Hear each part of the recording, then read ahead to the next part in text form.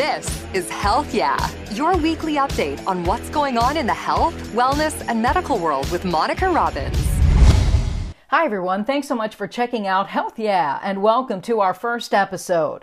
Please subscribe wherever you get your podcasts, because each week you'll be able to check back in for another timely topic that will no doubt affect the health and wellness of you or someone you care about. I'm Monica Robbins, and I've been covering all things relating to health, wellness, and medical news in Cleveland, Ohio since 1998.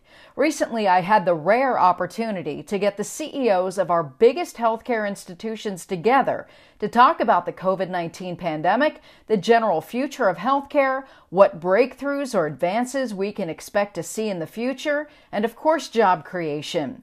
Included in this discussion is Dr. Tom Mihaljevic, President and CEO of Cleveland Clinic, Dr. Cliff Megarian, President and CEO of University Hospitals, and Dr. Akram Boutros, President and CEO of MetroHealth.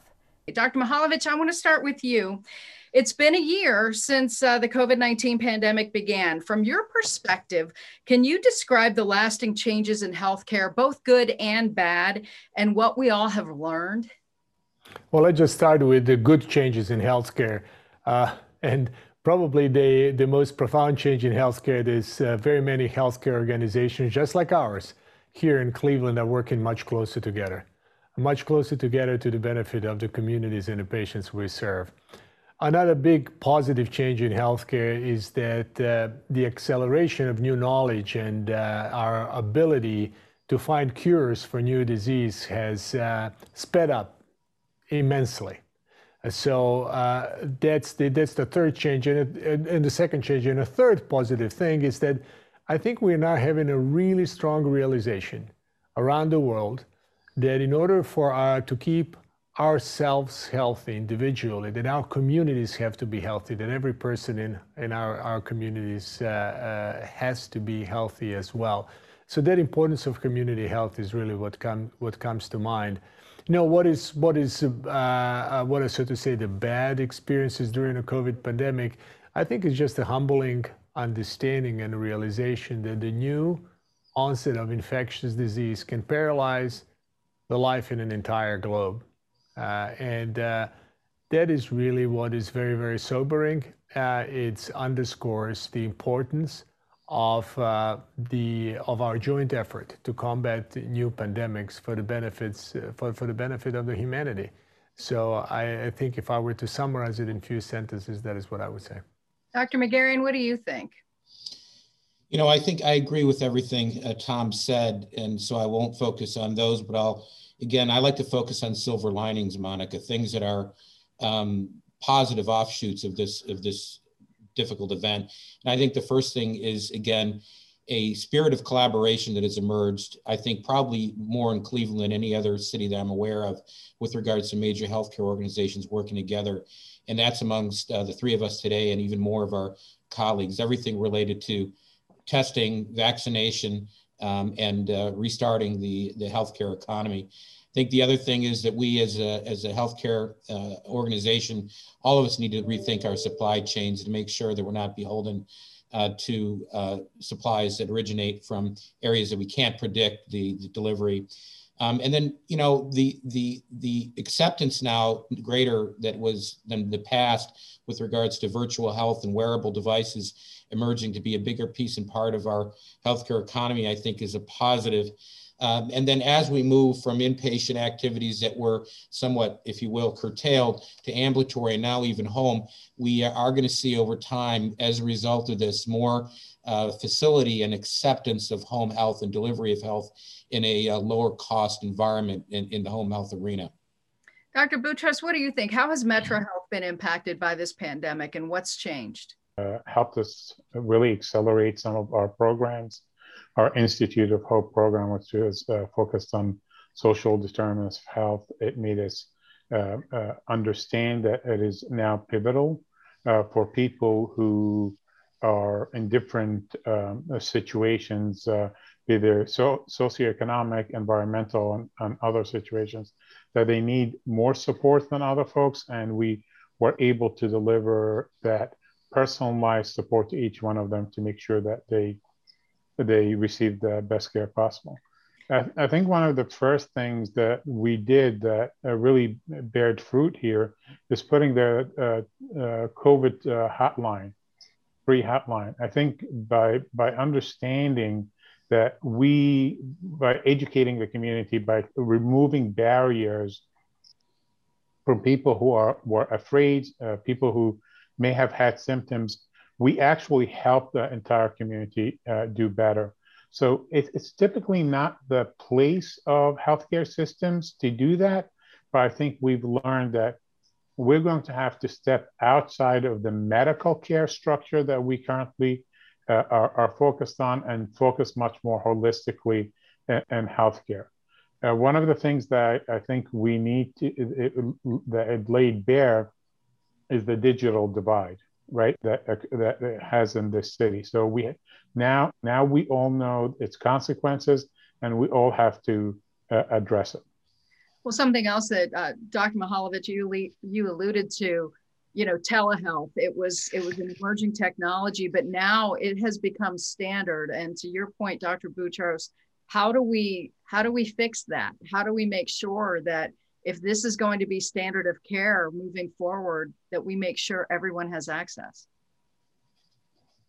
Well, I mean, certainly making sure the digital divide, but one of the largest issues that we had, it was the non-acceptance of telehealth by the providers themselves. We thought it was going to be substandard care. And when we were forced to use it, we saw some of the benefits of it, of telehealth. So I think overall, Tom and Cuff can address this, but we are all committed to working together to make sure that people have ready access to telehealth services, and now physicians and nurse practitioners or other folks accept it as well. Dr. Mihaljevic, you want to jump in on any of that point? Because I know you as well as Metro are wiring the neighborhoods around the clinic. Yes, we have expanded our presence in our neighborhoods by allowing the broadband access to our neighborhoods from the roofs of Cleveland Clinic's facilities. And we're very, very excited about it because as Dr. Boutros nicely said, in order for us to be able to obviously to provide telehealth, people have to have access to broadband and also access to digital devices. I would like to say that telehealth is going to be a really important way to provide care. It is not going to be the only way to provide care. It is not going to completely replace the in-person care that we provide, yet we are very, very excited about it. Currently, we're providing approximately 20% up to between 10 to 20% of our visits using virtual media. Dr. Megarian, what's your biggest concern post-pandemic? I know University Hospitals was among the first to start the long hauler clinic, but what are you most concerned about post-pandemic?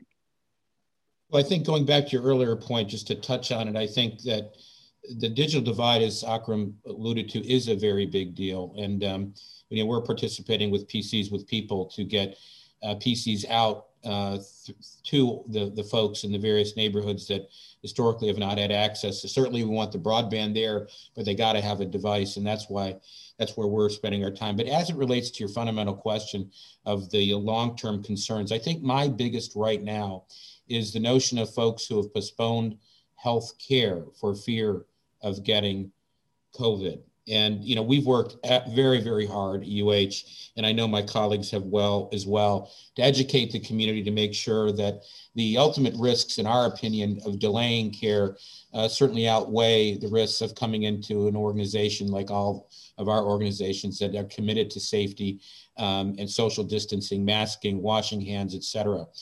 We are seeing folks come in with more advanced disease, whether it be heart disease, complications of cerebrovascular disease, or certainly cancer.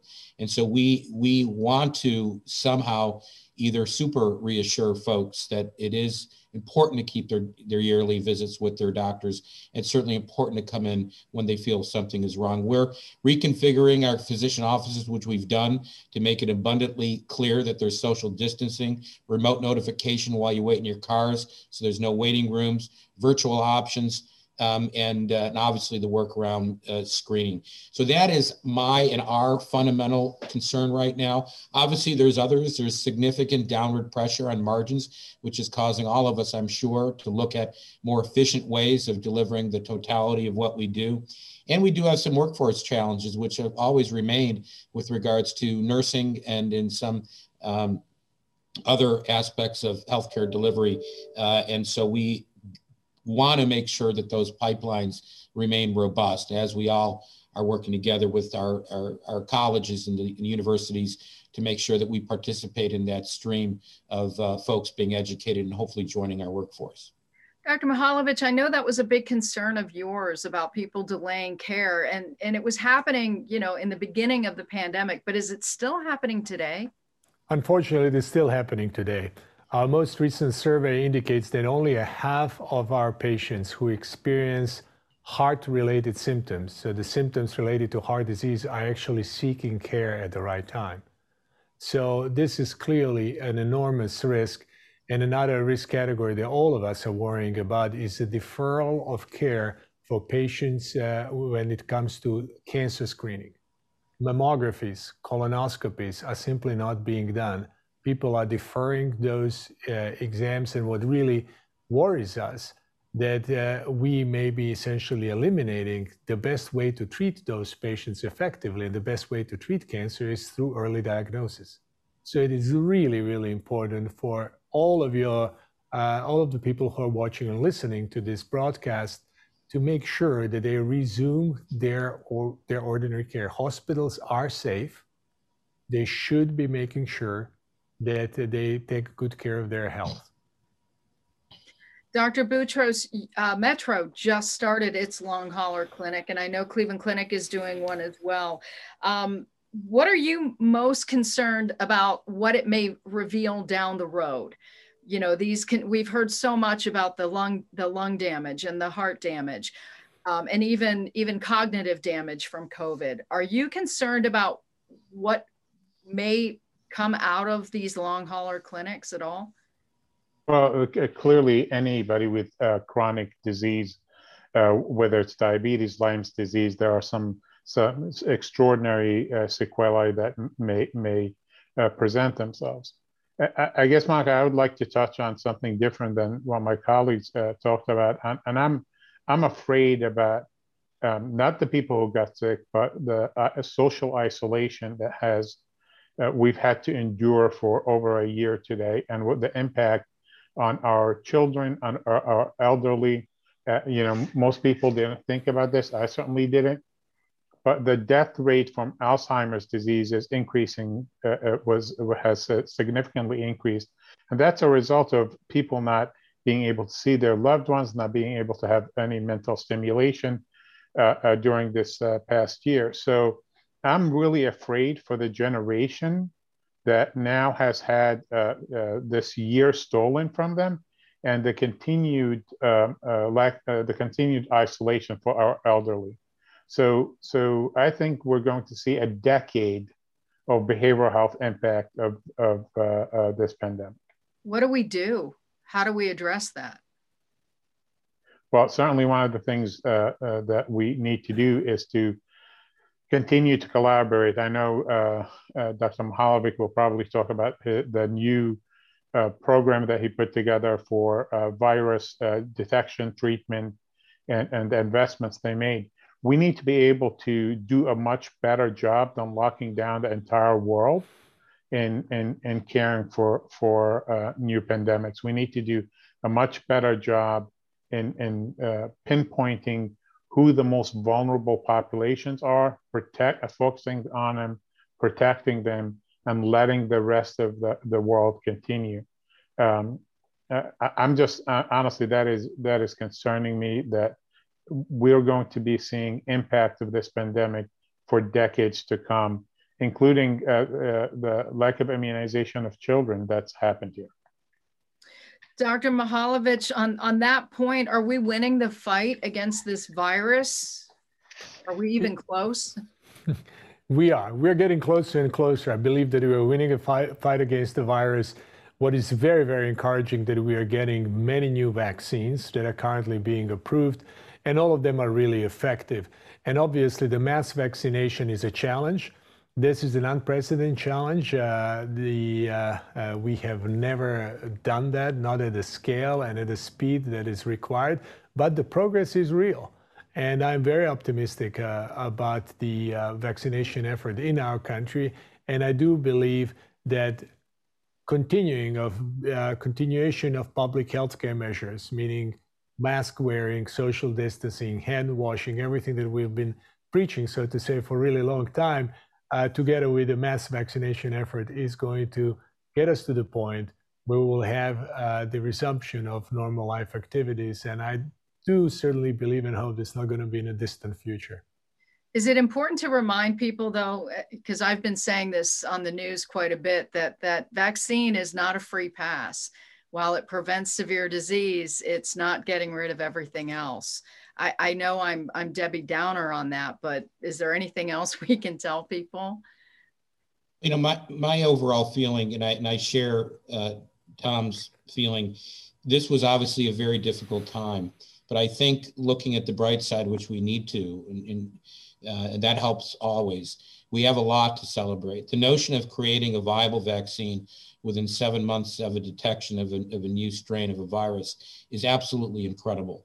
And the fact that there's not one, but literally handfuls of vaccines rolling out regularly, I think gives a lot of, and should give a lot of feeling that we are going to get our arms around this. But I think that your question is a good one.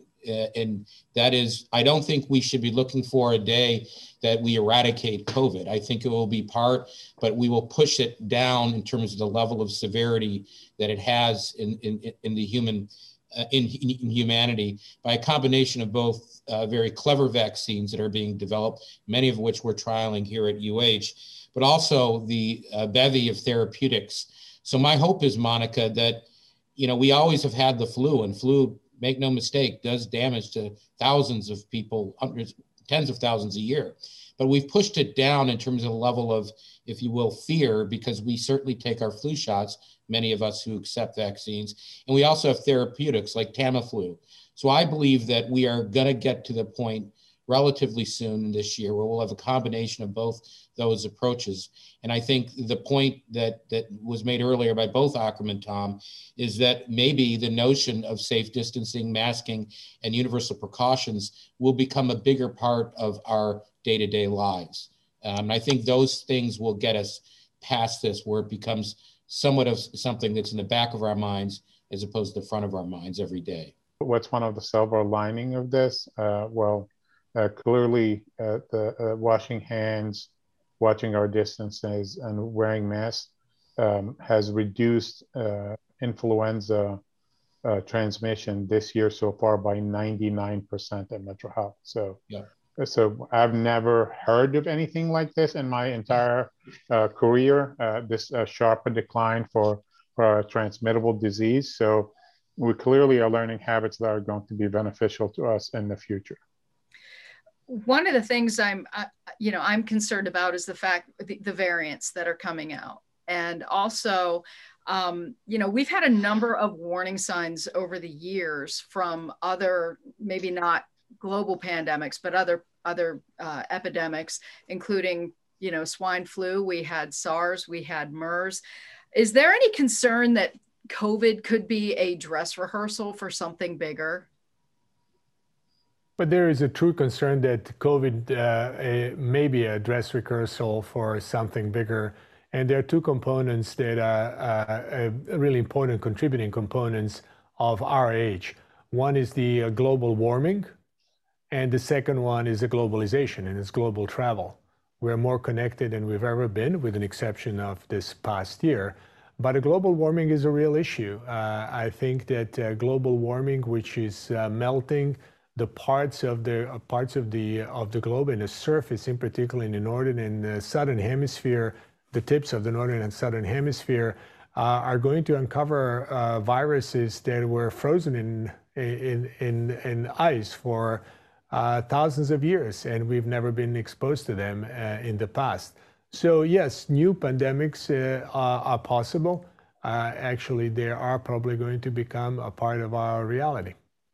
How are you all planning for that? Because we've done pandemic planning, but it seemed that we sort of missed a few things here and there, communication being one of them. So now that you've had a year under your belt, how are each of your institutions planning for what may come next? Or how do we continue dealing with this one and the variants that are emerging? Dr. McGarrihan, I'll start with you.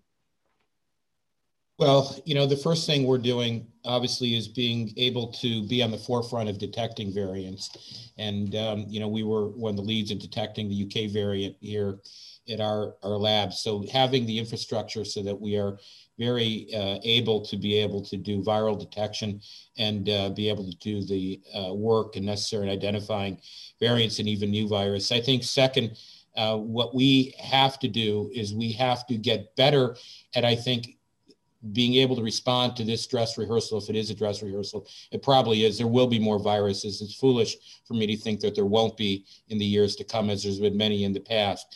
And so what we have to have is ready out of the box, the ability to detect, the ability to sequester, the ability to then work with our colleagues in the pharmaceutical world to create vaccines, and then the ability to deliver those vaccines. And that is ultimately what we will do. I am not at all concerned that based on how we've responded, in the last 7 to 8 months, and how we are now going to cut our teeth on getting distribution down as it relates to vaccines, which is something that we obviously are all working on as a nation. I have no doubt when that is corrected that we will have the infrastructure and the armamentarium to respond fairly rapidly with every new entrance into the viral market, if you call it. Knowledge transfer and sharing of knowledge. I think what we've all learned is that we can be competitive in having the best programs around, but we need to be collaborative for the good of the community. And we not only have learned that in Cleveland, I think we've learned it as an industry and across industry, so that no one is going to win this fight if we keep hoarding knowledge. So I think that's where you're going to see an acceleration of response. And as far as I'm concerned, as far as vaccinations is, I know our 3 organizations and almost every health system that I've spoken to can double or triple and quadruple its vaccinations today if there's just the vaccine was available. And I think we could, make a huge impact. That the quicker that people are vaccinated, the less the chance the virus has to spread from one person to the next. One of the things, when we went to 1B, Dr. Mihaljevic, I remember, I think you put out a memo that, the healthcare workers who, weren't on the front lines had to then wait for their vaccine. Are you at all concerned about any healthcare workers who are hesitant or maybe just plain refusing to get the vaccine as we move forward? We're actually not seeing many of our caregivers refusing vaccines. There is a variable acceptance to the vaccine, but it is getting better and better. I think the real issue right now is simply vaccine availability. And it is also really important to know that our large and complex healthcare organization that we are responsible in leading obviously have a large proportion of our providers, the largest that are in the direct patient care area. Some of them are not in the direct patient care area, but they're also very important. They're important because we cannot function without them. If let's say our information technology service gets sick and we cannot maintain our computers and electronic medical records, we cannot take care of our patients. So it is really important to underscore that there is that the broader family of caregivers is what we need in order to be able. We need them healthy. We need them in their workplaces in order to be able to care for our patients. You all touched on this about the speed of information. This obviously, I hate the word is trite now and cliche, but it is an unprecedented time that we're living in.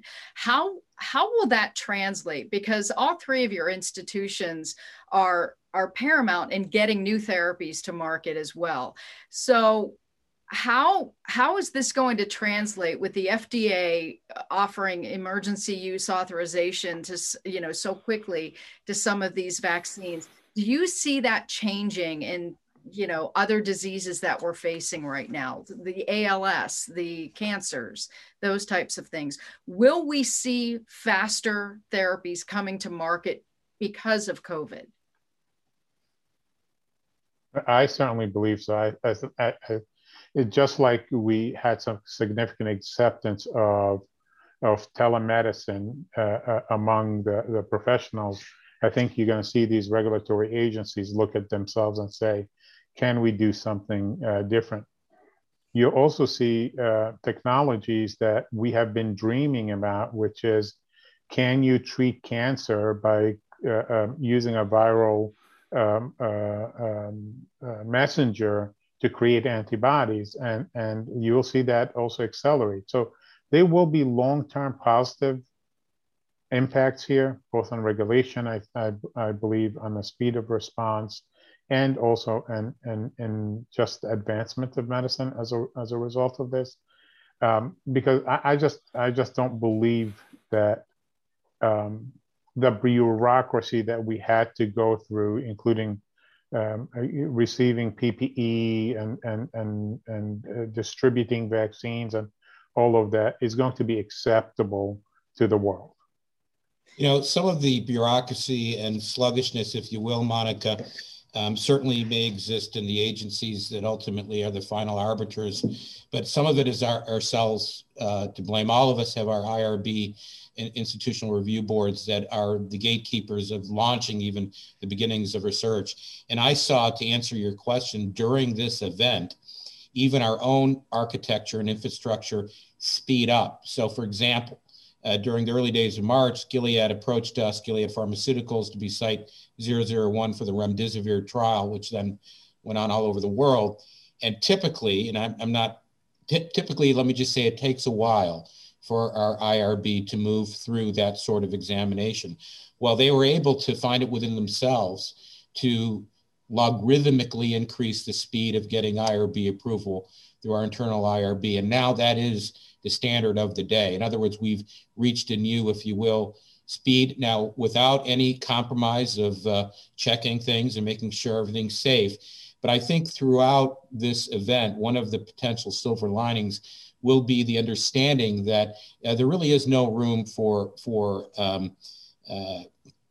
taking too much time. And hopefully that will extend through not only the EUAs for the vaccines, but then the therapeutics, then bleed over to other important drugs that can save lives. I think this is going to be something that the public is going to demand as well. If they've seen it done for a pandemic, they'll expect it for other things. Dr. Boutros, the pandemic and racial unrest put a spotlight on health disparities across the nation and of course here in our communities. So how are your systems pivoting attention to address this issue, and what is that timeline for change? I tell you, I could not be more delighted that to say, and again, my colleagues can speak for themselves, but I know that both Cliff and Tom have taken a very strong stance on making sure that we close healthcare disparity gaps. I see a lot of new renewed energy, and not only to doing project type work, but making this a lasting change in the healthcare system. And as Tom said, we're recognizing that it's not just medical care that matters. There are so many social determinants of health that we need to address for a lot of folks. And that's what the community needs from us. And that's what we're going to deliver. So for me, I'm very optimistic that we will have a great impact on racial disparities. I also think it also highlighted other things that we needed to do, which is, for example, employment. We need to focus on making sure that our employees represent the community because they're much more trusted as such. And I think Tom probably can tell you about the Cleveland Clinic signed to create 1 million jobs for Black Americans over the next 10 years. And I know Cliff has had a great deal of focus and also having diverse hiring of clinicians and staff. So this is the work we need to do together and individually and collectively to be able to make change. Dr. Mihaljevic, what are some of the highlights you're most proud of? Because I remember when you first took over, you took a walk down Cedar and checked out the neighborhood nearby. And that when we first met, that was one of the first things you talked about, is getting your neighborhood healthy. Well, we certainly wanted to keep our neighborhood healthy, and we kept it very, very healthy. And we have just recently reviewed the acceptance rate for vaccine in our immediate neighborhoods, and it was way above average. Actually, it was a very, very just an uplifting statistics that our neighborhoods are actually willing to get vaccinated and willing to keep themselves healthy. What I'm really excited about as this pandemic continues to roll through its course is a few new initiatives that Akram alluded to that I believe are going to put Cleveland and Northeast Ohio in a center for the fight against this pandemic and any other future pandemic. We together, three of our institutions, as well as Case Western Reserve University and Cleveland State University jointly, have been able to attract the largest investments for job creation in the Northeast Ohio in its history, and it is in healthcare. So as part of our joint effort, we are going to create a nucleus for new discoveries in healthcare that are going to put us in a substantially better position to fight off future pandemics. Cleveland Clinic is investing, together with the state of Ohio, $500 million into the new Center for Global and Emerging Pathogens that will do exactly everything that we're hoping that some center like that would do. Would discover new viruses faster, would deliver the new treatments and vaccines faster, and then together we all will distribute them into our communities at a faster pace. And that will also not only protect all of us from future pandemics, but also will create new jobs. We certainly strive to create 8,500 new jobs in the Northeast Ohio, and very many of them are going to be exactly in the communities that just briefly touched upon. And we're very passionate about it because our healthcare providers need to be a part of the community, and we are very excited about the future. So you're alluding also to the innovation corridor, and Dr. Megarian, your thoughts on that. Where do you see university hospitals, you being one of the newer CEOs now, taking over your vision for what is going to happen in the next 10 years? Well, again, I hope you can tell from the spirit of our collaboration and our banter that there is a tremendous amount of trust and desire for these three community assets to work very closely together. And before I answer your question, I will say, going back to what Akram was talking about, clearly the notion of health disparities, social determinants of health, and issues related to even the disparate effect of COVID on the communities in our inner cities have caused all of us to weave together pieces and parts to become a fabric of dealing with this problem. UH has worked hard on building the Otis Moss Center in the Fairfax neighborhood, of investing significantly in the UH Center for Women and Children, specifically to address issues related to infant mortality and maternal mortality and first year of life. And we've obviously working very hard to deal with the lead issues. Now that concept and each of these three organizations are doing just as important and significant work. The beauty is it's being woven together into something that helps the community. Now, as it relates to the Innovation District, each of us have significant assets to bring to bear. And if you detail those assets, they are going to be woven together similarly like this as it relates to job creation. And UH is particularly interested in work around leading research and product innovation as it relates to global health and emerging infections, if you will, collaborating with the great work that CCF is doing. Smart health product innovation, kind of what we did during the pandemic. We worked with this company called Masimo to deliver and help get now approved throughout the world, the whole monitoring system. And we have more work that we're doing. And how do we deliver these smart devices to the community? Can we then build jobs around those, leveraging our Harrington Discovery Institute, which is very active in drug discovery as it relates particularly to rare and orphan diseases, but now during COVID, close to 150 different clinical trials on therapeutics around the world, partnering with Oxford University and the Technion in Israel. And we will bring those activities to be part of the innovation district, working with our good friends, our colleagues.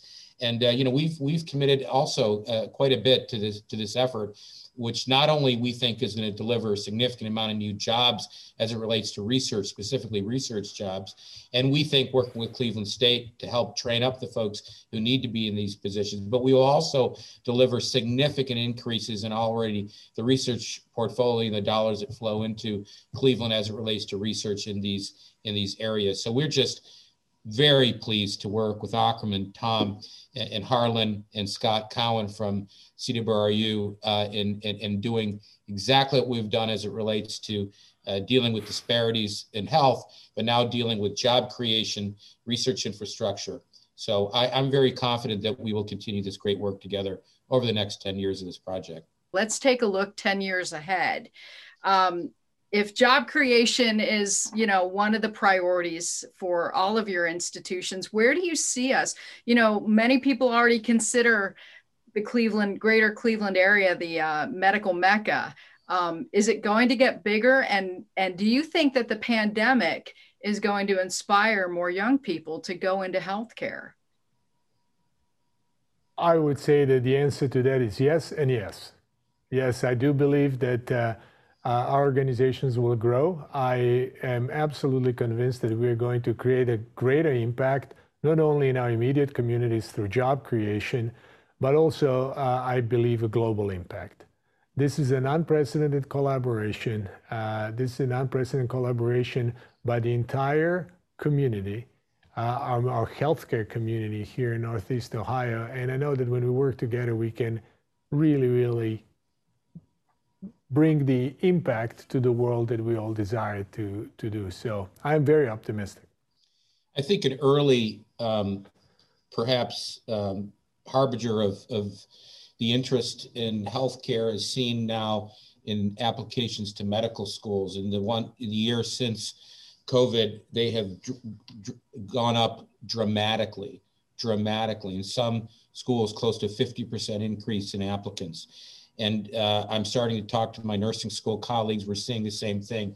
So although we've dealt with a relative paucity of nursing and allied health professionals, potentially another silver lining of this may be a renewed interest in this field and getting more folks involved in it.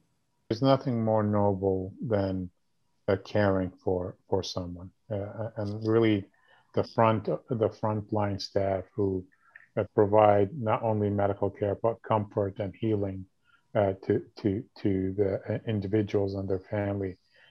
Honestly, it's just one of the most gratifying things there is. And regarding the future, we try to attract people here by the global mart having the latest equipment, or Cleveland Clinic being the best in the world for cardiac care. That, or the Cancer Care Center at University Hospitals, those attract individuals, right? I think what we're working on right now is attracting industries. So all of the things we're talking about is literally making Cleveland a hub for innovation for healthcare and technology. And by putting the power of these 5 institutions together, it is just an exponential opportunity before us. And if we don't do it, it will be our fault. If we do not reach greatness and making the Cleveland be the hub for everybody wanting to come here to start a new company, investigate new therapeutics, honestly, it will be our failure. It will not be anybody else's, because it's right before us.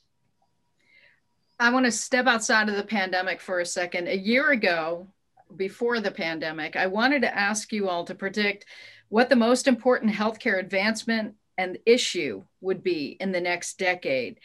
What do you think it is now that we have to deal with for the next decade? Dr. Boutros, you alluded earlier to mental health is going to be a huge primary concern. What else are the things that we're going to have to pay attention to, and at least in the next decade? Well, I think the recognition that things like adverse childhood experiences have set an impact and a course for young people, that it's very hard to, that gravitational pull towards illness is very hard to deal with if you don't deal with adverse childhood experiences. The recognition that we need to be personalized medicine used to be about making sure that you get the exact medical treatment that you need. Personalized health, I think, is where we're going to move to, which is going to look at all the other social issues that we need to help you overcome in order for you to remain healthy. So I think that's where you're going to see the evolution of, from a purely medical model or predominantly medical model to a healthcare model. Dr. McGarren, your thoughts? I usually always agree with Akram, but I always usually have something else to add. I think the notion of detecting issues in childhood that will rear its head in later life is the concept of prevention. In other words, understanding that there's a instigator there that may lead to a deleterious health outcome, and then treating it early. And I think that is my feeling. I think we're going to have to get our arms as a nation around the expanding cost of healthcare as it relates to the GDP. We're approaching 20%. Our competitors in the G8s are looking at 9 to 11%. Now, there's a little bit of quibbling about how you keep track of that. But at the end of the day, there's no doubt all of us have to be part of the solution in terms of creating the best value in healthcare. And my personal opinion is going to be enhancing primary care, so that we don't just go to the hospital when we're sick or the doctor when we're sick.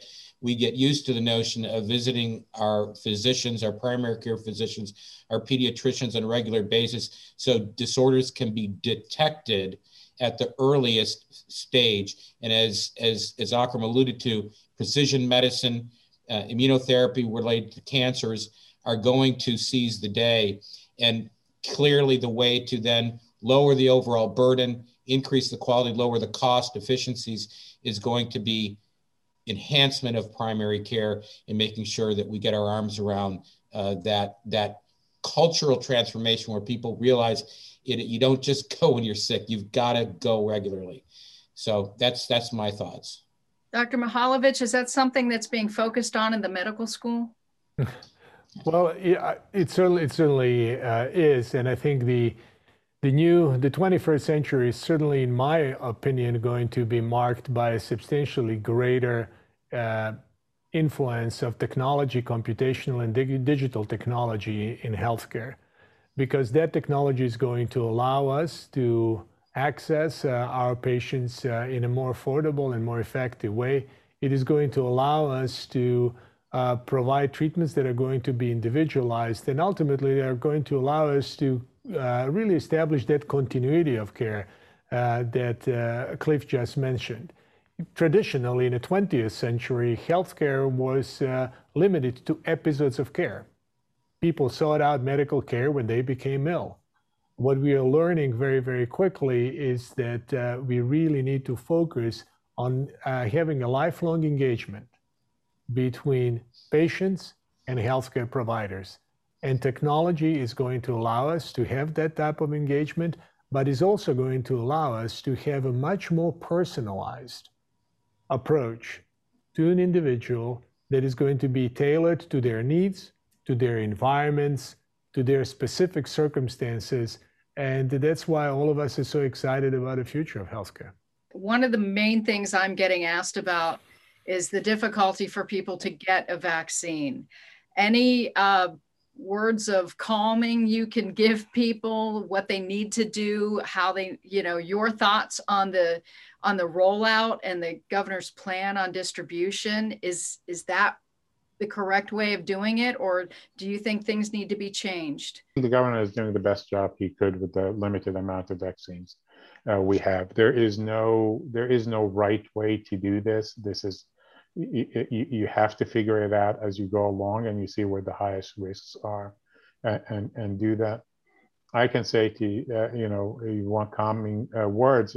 I would say is that you will be vaccinated before you know it. I know it's going to seem like a long time for the new vaccines to come on board, but they are coming on board, and we'll be utilizing them. And just have the confidence is that when it's available, we will vaccinate you. The healthcare system is ready to do its part to vaccinate you. Dr. Mihaljevic? Well, we are certainly living in a time when vaccines are coming in short supply, so we have to realize that there are millions and millions of our fellow citizens who are still patiently waiting for a vaccine. So these are difficult times, but I would like to assure everyone that this too will pass, and it will pass very quickly. New vaccines are coming up with a speed and a pace that is unprecedented. And let's just take a journey back in time. A year ago, we were struggling with testing for COVID. Right now, nobody worries whether they can be tested or not, because testing is available everywhere. I am absolutely convinced that within the next few months, we're going to have new vaccines and a sufficient supply of vaccines that we will be able to vaccinate all of those in need. Dr. Megarian, are you thinking that the COVID vaccine is going to be something that we're going to have to deal with just like a flu vaccine each year?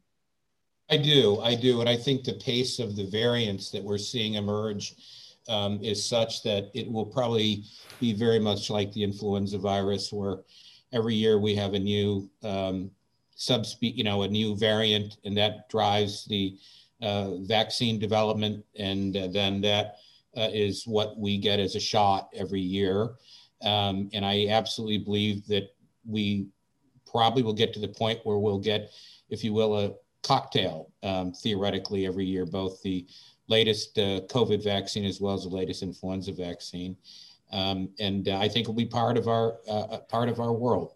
But I think it'll be tamped down to a level where it won't be literally on the front pages every day, because we'll get our arms around it, hopefully with better therapeutics. I think it is naive to think that a vaccine will allow complete protection. We're aware, all of us, that whether the flu vaccine is 60% or 70% or 80% effective every year, we all have breakthroughs, but we've developed therapeutics to minimize the complications. And I think that's where we will be living in the years to come. I want to just do one final round robin, if you will, and let you all discuss any final thoughts you have that you'd like to pass along to our viewers. So Dr. Mihaljevic, I'll start with you. Well, I think this has certainly been a trying year, as we said, but this has also been a year when we came together. I would like to say, although it was trying, we have really we witnessed a phenomenal success in finding and developing vaccine for a brand new illness, for illness that we never faced before in a record time. We're getting vaccinated. We are getting into the phase, I think, of pandemic where we're going to see the number of those who are getting sicker and declining, and I'm very optimistic. Dr. Bouchos? Well, I would say is that even though this has had enormous impact on us individually, and many of us have lost loved ones to COVID and to other diseases that were not treated, I would say it has also been a reset for our nation and our community to figure out what's in front of us and to be laser focused on being better, delivering faster results, greater results for our community, thinking beyond ourselves, beyond our organization. So I am, I think this will mark in my career the tipping point where a collaboration overtakes competition. Dr. Megarian. Many people, Monica, say that the mettle or the fortitude of a entity, in this case we'll call it the Cleveland community, is measured not on how it performs during periods of tranquility, it's more measured during how it responds to significant stress and uncertainty. And by almost every measure, the way Cleveland and Northeast Ohio quickly embraced masking, how we listened to our governor very, very quickly, how we collaborated as healthcare organizations to step up testing, how we collaborated and did not worry who's who, what's what, we all worked together. I think that makes me so proud of Cleveland and the Cleveland community, and certainly the healthcare community. And as a result of that, I think, and the dust settles, we should, as citizens here, feel very, very confident about the culture and our ability to work together and get things done. I am very proud and honored really to be part of this greater community. Doctors, thank you so much for your time, and thank you for your staffs as well. They have done amazing work in the past year. And as speaking for a resident and one who uses all three of your systems, I'm very, very grateful and appreciative of everything you all do.